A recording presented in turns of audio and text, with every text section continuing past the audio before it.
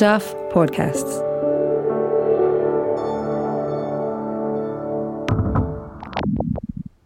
This episode of What's Wrong With You is sponsored by Every Human, an online platform selling life-changing adaptive clothing, footwear and lifestyle products. It's the home of the ultimate shopping experience for people with disabilities.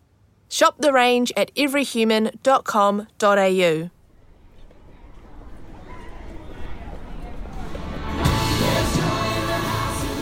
I grew up in the church, and as a little girl, I read all the Bible stories about Jesus healing people. You know, the blind man who can suddenly see, the leper whose skin clears up, the woman who bled for 12 years, the paralyzed beggar, and of course the big one, Lazarus, who was raised from the dead by Jesus. These were powerful and inspiring stories, especially for someone like me who used a wheelchair and couldn't walk. Sometimes, I wondered if God would ever heal me too. Now, as an adult, I'm still in a wheelchair and I still can't walk, and I still believe in healing. But given the choice, I don't think I want to be healed, because I don't see myself as broken. And as far as the Bible goes, I think there's another story in there which feels much more relevant on the subject of disability and faith. It's a story told by Jesus about a man who holds a big party. This guy invites all the so-called important people, but they are too busy attending to their land, animals, and families. So he sends his servant to try some other people instead. He tells him to invite all the beggars and the poor and disabled people. Though in the King James Version, the author didn't quite get the memo about inclusive language, so the disabled people are referred to as the crippled, the blind, and the lame. Anyway, instead of curing disability, I think we need to be creating a culture that embraces all people, just like Jesus talked about in this story.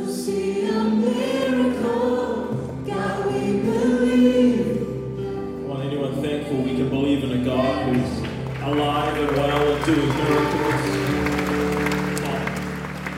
miracles. So yeah, being healed and being able to walk might make my own life a bit easier, but it's solving the wrong problem.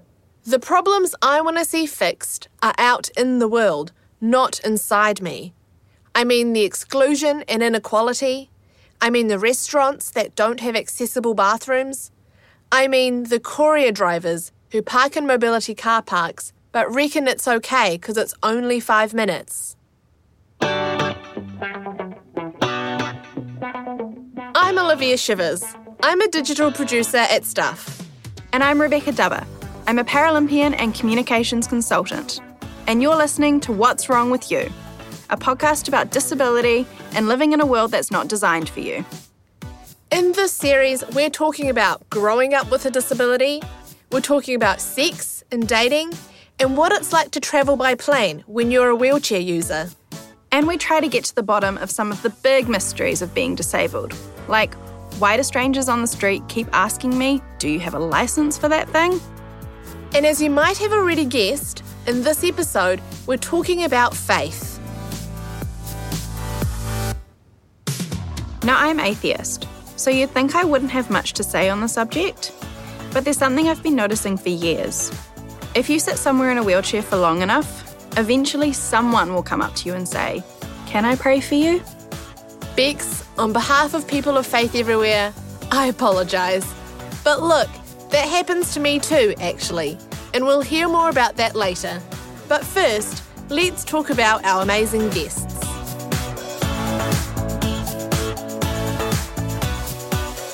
We're going to be catching up with my friend Rhiannon, who I know through church. She tells us about the 24 hours that changed her life forever and how her faith helped her through her biggest challenge in life. But before Rhiannon, we have Latifa Dowd. Latifa was born and raised in Auckland, and her ancestry is from the west coast of India. Like Olivia, she's got muscular dystrophy, though not exactly the same type. Latifa was born into a Muslim family, but she told us that she only started thinking deeply about her faith once she was well into her teens. So I'm a Muslim, and that has, I guess, with disability, that's been quite a roller coaster, trying to reconcile disability with faith, especially because, I was so young. I was 11 when I was diagnosed, and that's already such a vulnerable age. There's like puberty and peer pressure and all that kind of your body's already changing in one way, and then there's this extra thing that you need to add to it, and trying to understand like the why in terms of like from a spiritual point of view and a God and, all that. But already I think at such a young age to be trying to figure out like religion and your relationship with God, like it's already so kind of elusive, and then you're trying to find your place in the world. So I kind of brushed it to the side for most of my life until probably when I started uni. So then I started to start that process of understanding like God, basically, and why my life is the way that it is. And I think in doing so, it actually helped me to accept, right? Like it kind of led me to accept the way that my life was and the way that my body was and all that kind of stuff. Just, reading the Quran, the English translation, helped me to understand like difference and diversity, and actually that it's a strength, right? Because God creates all of us, and, if this is the life that I was meant to lead, then that's like, I'm okay with that. Everybody is different, and that's beautiful because that's how everyone was created, and that's amazing. Yeah. Do you regularly attend a mosque or that type of thing, and how is that set up for people with disabilities? I'll be honest, there are a lot of mosques that are not very wheelchair friendly. There'll be like stairs or like really narrow doors and stuff like that. I don't attend mosque that much just because like logistically, like from work and all that kind of stuff. Like it's, I work in the city, and there are places in the city where I can do my Friday prayers, but they're not accessible. So I could go if I wanted, like I do want to go, but then I can't, so that kind of sucks. But then I, kind of do other things in my own time. Yeah. And, for a lot of people, their connection to their faith is around community and people. But for me, because that wasn't really an option, and I'm already quite introverted anyway, so it kind of worked out well. But it became very personal and inside. Like my faith is something that I kind of hold in my heart, and it is connected to people and community, but first and foremost, it's inside just because it hasn't been very inclusive and accessible for me as a woman in a wheelchair. Yeah. So what do you think could be set up, like, practically?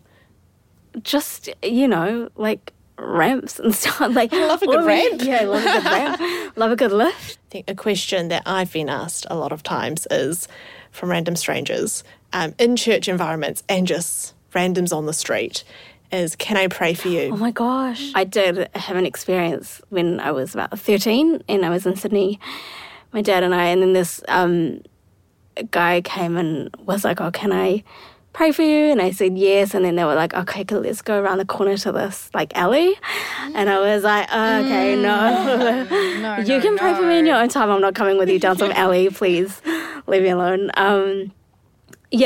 So I think if you're not ready to deal with it, then that kind of experience would definitely put you off. Someone came up to me, same kind of thing, can I pray for you, can I, whatever.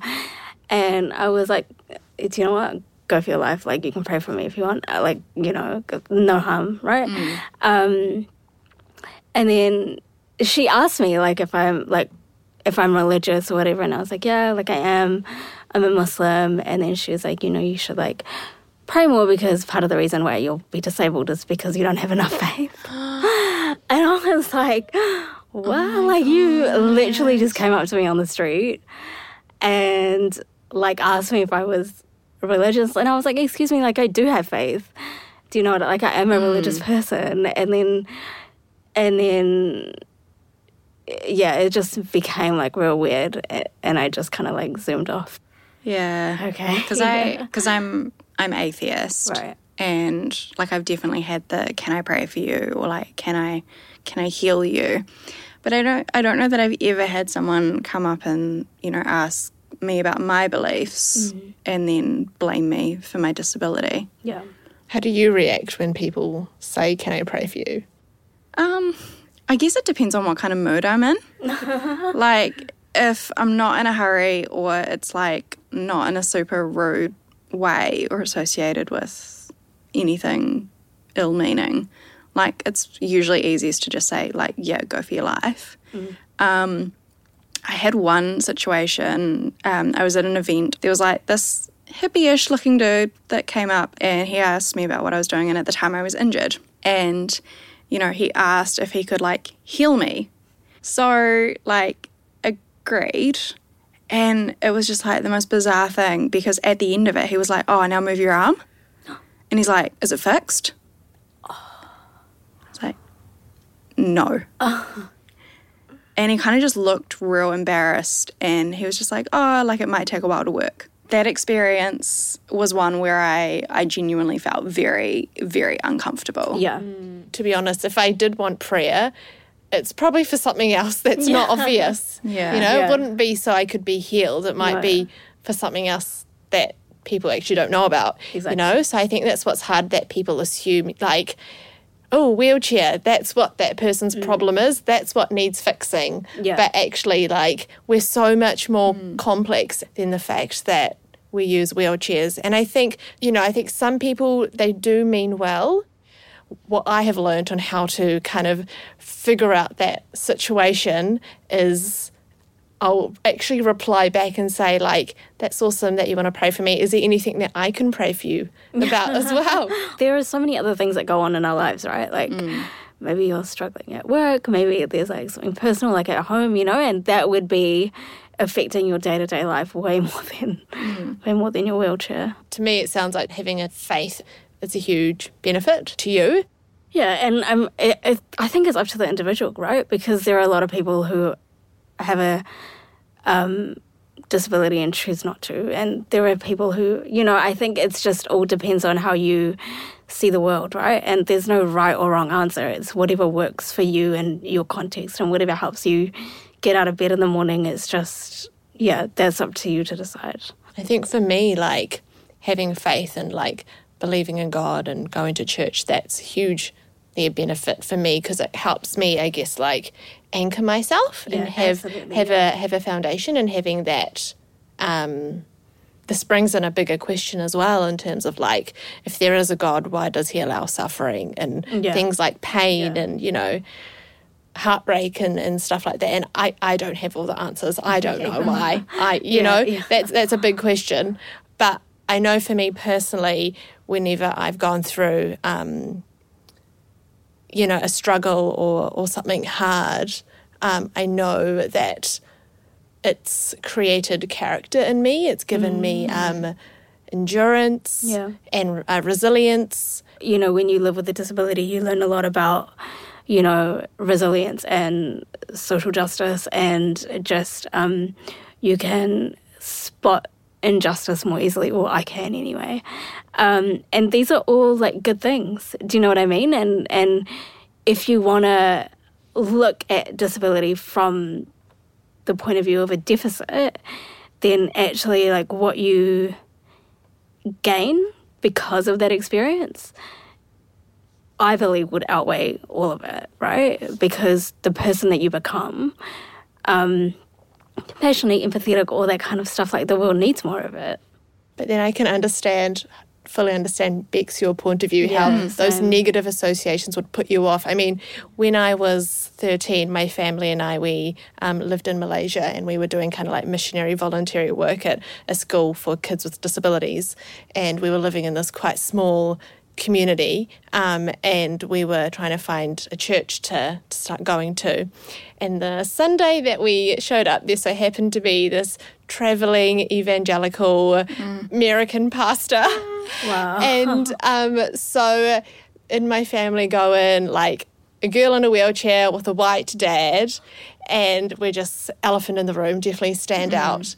Anyway, so somehow I end up at the front like of this like altar call, and all this preacher is like trying to pray for me, and I can't remember how I got up there anyway. And then they're praying for me, and I was like only 13. I was very like uncomfortable and probably didn't want to be there.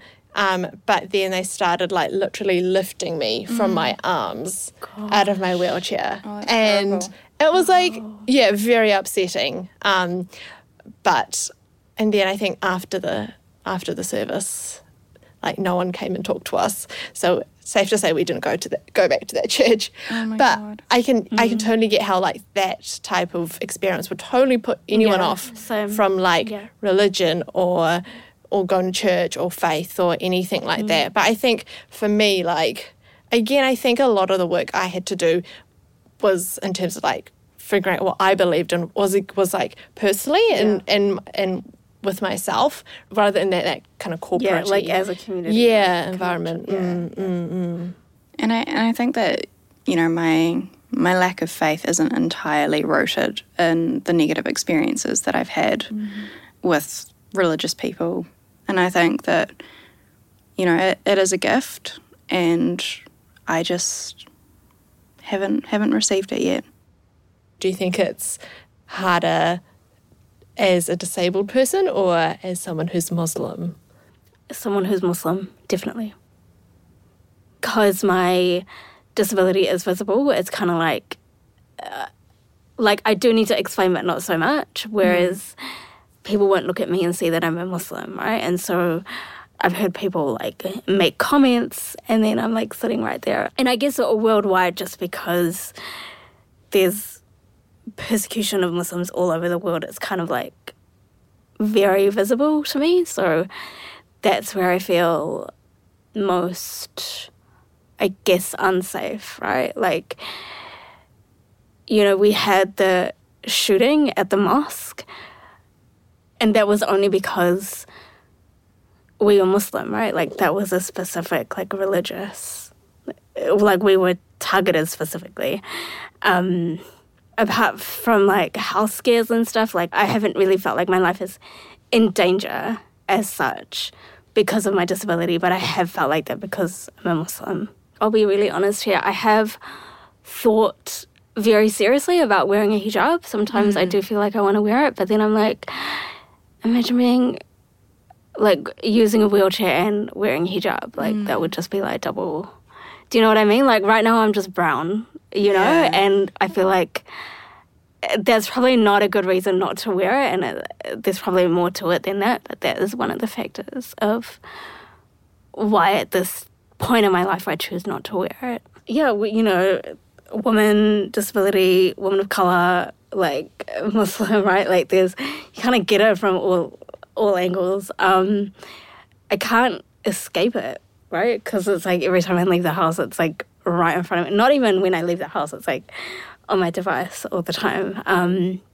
You know, to live in a world and navigate a world that doesn't want me part of it, right? And every part of me is like on the outside. I just find these types of conversations incredibly fascinating because I think, you know, we get in our little bubbles, and I think, sometimes struggle to understand others' perceptions and others' experiences and empathise with those. And I think it is just really interesting to sit down and talk to people who have had very, very different upbringings, very different experiences, and very different outlooks on life. And thank you for being vulnerable, and thank you for sharing that with us. Thanks for we inviting really me. appreciate it. Yeah, thanks for the opportunity.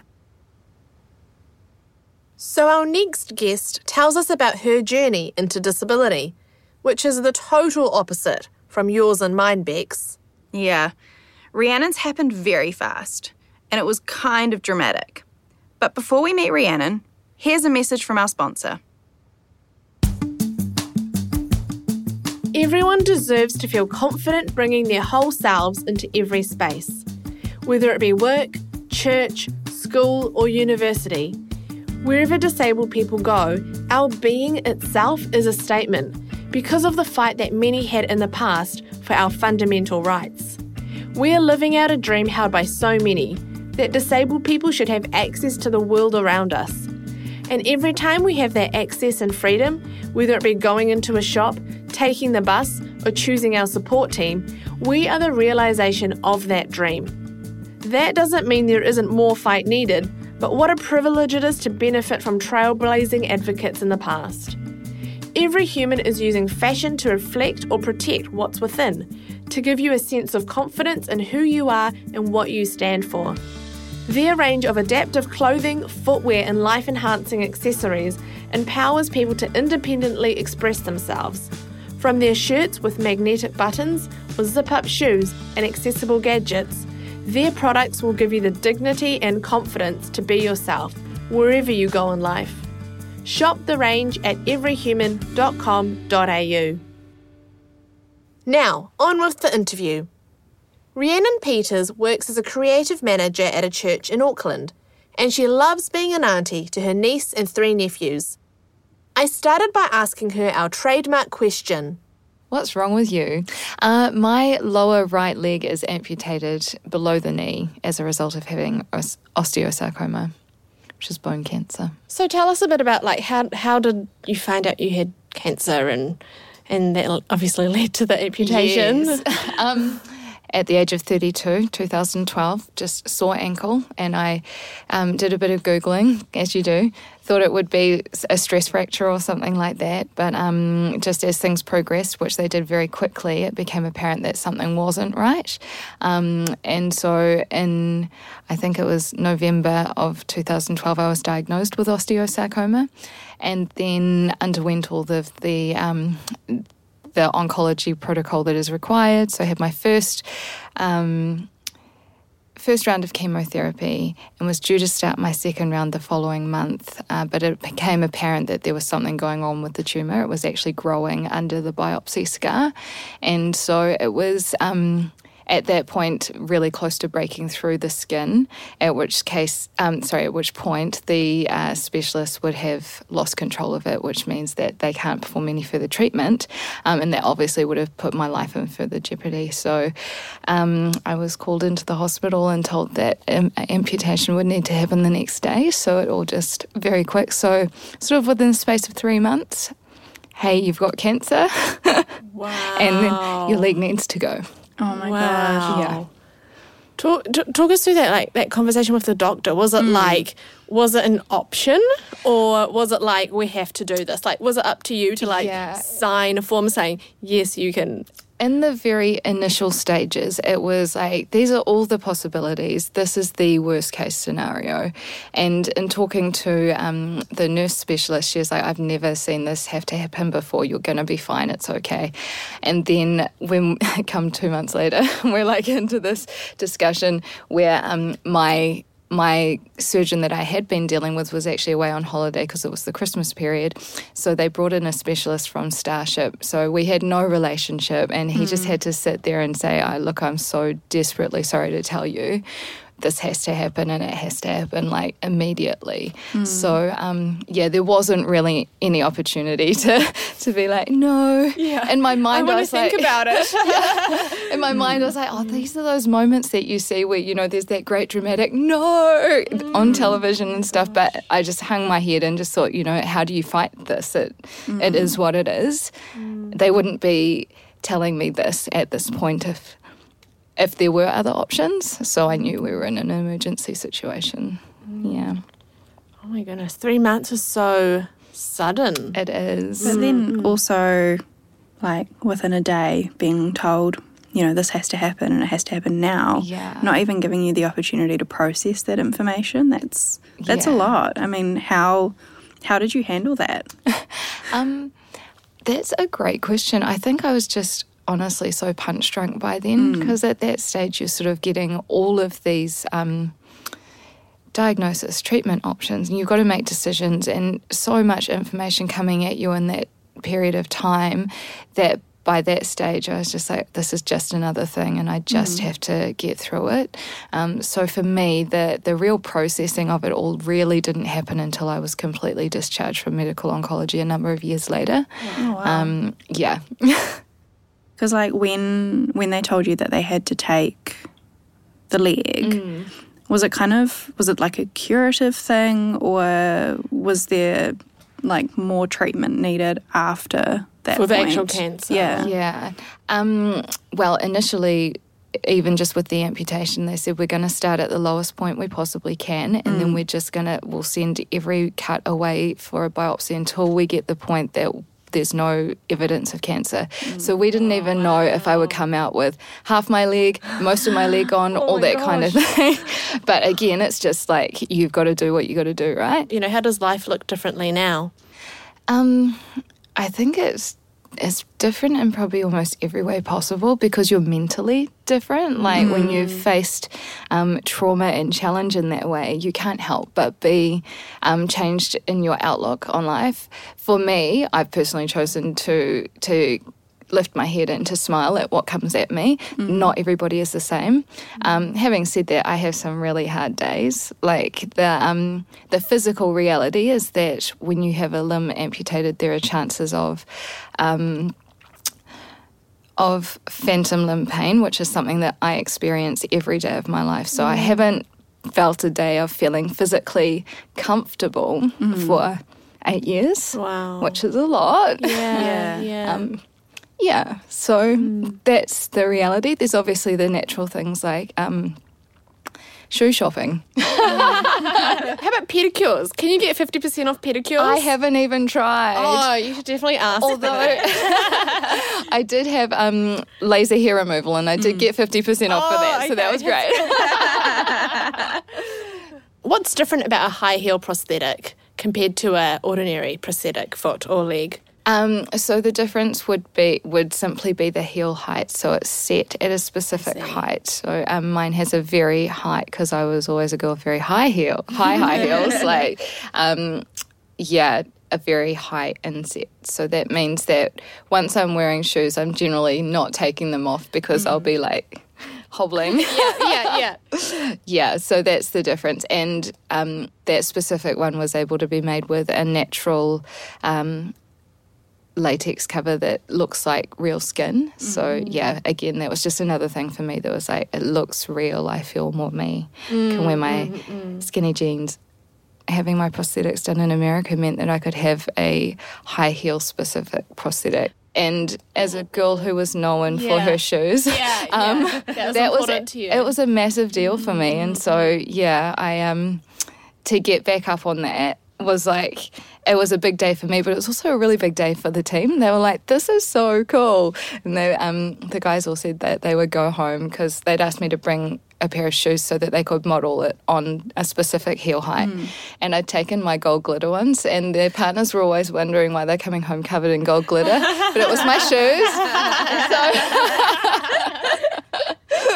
Just a day at work. Just a day at work. With that Kiwi Girl shoes. How about if you, would you ever get a spray tan? Do you have to match the other leg? Or? Do you know, I never have, because that's the exact thing. I was like, I would always, the colours are what the colours are. And so even for many years, I didn't even spend much time in the sun because just the tan difference. And also, I think my skin was a lot more sensitive after chemotherapy as well.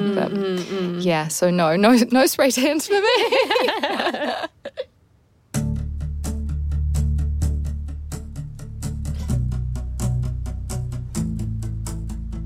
Do you mind sharing a bit about how your faith has either, there's probably been some highs, but also some lows. Has it been challenged, or has it helped you on that journey?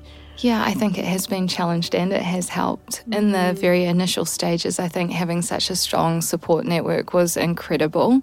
As a Christian, you feel like when you face adversity, this is the time that my faith comes to the fore, and I should be strong, and I should be all these things that our faith is supposed to prepare us for. But in actual fact, I had no energy for any of it because I was literally just surviving, getting up day to day and processing all the information coming at me. So I had talked to one of our pastors about it, and he just said to me, your job in this isn't to be the super Christian. Our job is to hold your hands up and to be praying you through this so that you can just focus on what you need to.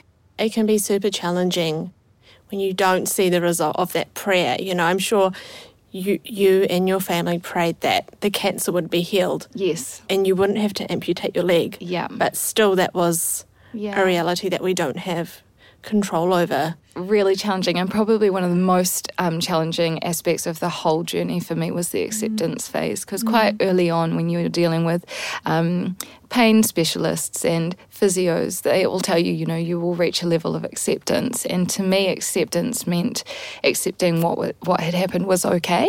And I was like, I don't think I'm ever going to get there, guys. Like, that's not a thing. It's not okay. Like, this is not what people should be expecting for their lives. Yeah. But I discovered many, many years later in my process that the acceptance is more that you come to an understanding that it is what it is, as opposed to fighting it. There's such a strong pull to want to be normal again. It was an incredible amount of pressure on people to just, who are just like everybody else, just trying to make it through, trying to, it's like, you're such an inspiration, like, yo, I just rolled out of bed today and that's all I've got. And I think it's again, it comes back to non-disabled people's perceptions of what disability is, and that it's this constant struggle, it's a constant challenge, We're incredible for rolling out of bed in the morning and going doing our grocery shopping, and I think that's what kind of irks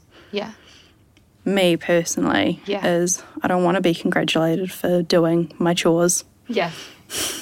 But you want to be congratulated for going to the Paralympics? Yeah, congratulate me for winning my bronze medal, but don't congratulate me for going to the supermarket and doing my groceries or taking the rubbish out. Yeah. Imagine if you stood at the end of someone's driveway and just told them they were an inspiration because they took their rubbish out that day. To be honest, I mean, my flatmate took out the rubbish today and I'm like, I can't do that. Well, and actually, how do you do it? I take that back. I don't take out the rubbish. I put the bags in the bin, but that's about it. So I can congratulate you if you do actually do it one day. Yeah, my family is very protective of me, as one would hope any family would be, because sometimes I don't notice, but there are days that I find it quite overwhelming, just, the staring or the questions or, and actually not even the questions, it's the lack of direct contact. Like, if you've got a question, just come up and ask. It's the talking that you hear behind. And so, I can remember a specific time I was walking down the street. I passed a bar and there were a bunch of people just out having a drink, cool. And this older gentleman, as I was approaching, I heard him say, "This girl's got a gammy leg. Take a look." Oh my goodness. And part of me was like, I was just so shocked at the time that somebody could be so rude. But I was like, you know what else? I've got good hearing. So, but those kind of things, like my family will, they notice, and I actually had to stop one of them going back and being like, hey, not okay. But even just when we're out walking, if other people are staring, my sisters will often be like, it's rude to stare. But what I've discovered is that most people are respectful, and children generally are the most inquisitive, but they're actually really genuine in the way they ask. They're just like, what happened? And so I just have a little thing. I just say my leg was sick, and so I had to have an operation to stop me becoming really sick. And then they're like, okay. And they're just on with it again, or they ask a few more questions like, how do I get one of those? And like, you don't want one of these? Never. Or when I'm with my nephew, I'll tell people that, and then they'll be like, yep, they cut it off. Like, so blunt. In terms of having random strangers asking if they can pray for you. Yes. It happens to me a lot because my disability is so obvious. Yeah. Has it ever happened to you, and how do you approach that? Or Yeah, I actually haven't had a stranger ask me. But again, our experiences of it or our perceptions of it might be a bit different because, like you were saying, for you being born with a disability, there's not that same thing. Like for me, I am like, well, the Bible says that God heals stuff. And so I'm like, why can't he regrow limbs? If he wants to do that with me, then have at it. I'll take it, you know? So if someone wandered up to me and was like, you know, can I pray for you? I'd be like, sure. But at the same time, I do think people need to be aware and respectful of people's boundaries around that.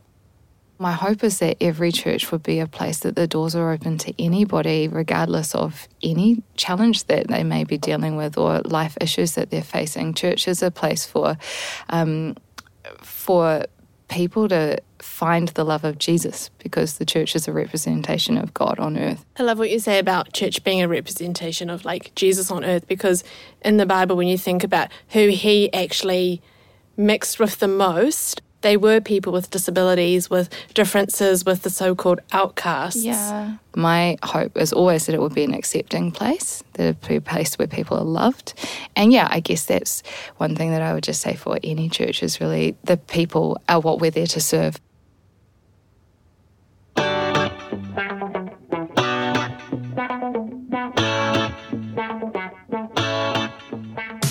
That wraps up another episode of What's Wrong With You. Coming up next. Oh my God. The people who want to treat MS with vitamins, there's a lot of them. So I put my head around the curtain and I said, oh, excuse me, do you have any mini skirts? This podcast was made with support from New Zealand On Air. Thank you to our guests, Latifa Dowd and Rhiannon Peters, as well as Alex Liu, Adam Dudding, Carol Hirschfeld, Eugene Bingham, Grace Stratton, and All Is For All.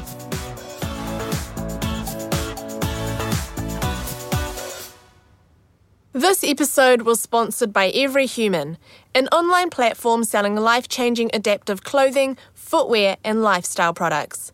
It's the home of the ultimate shopping experience for people with disabilities. Shop the range at everyhuman.com.au.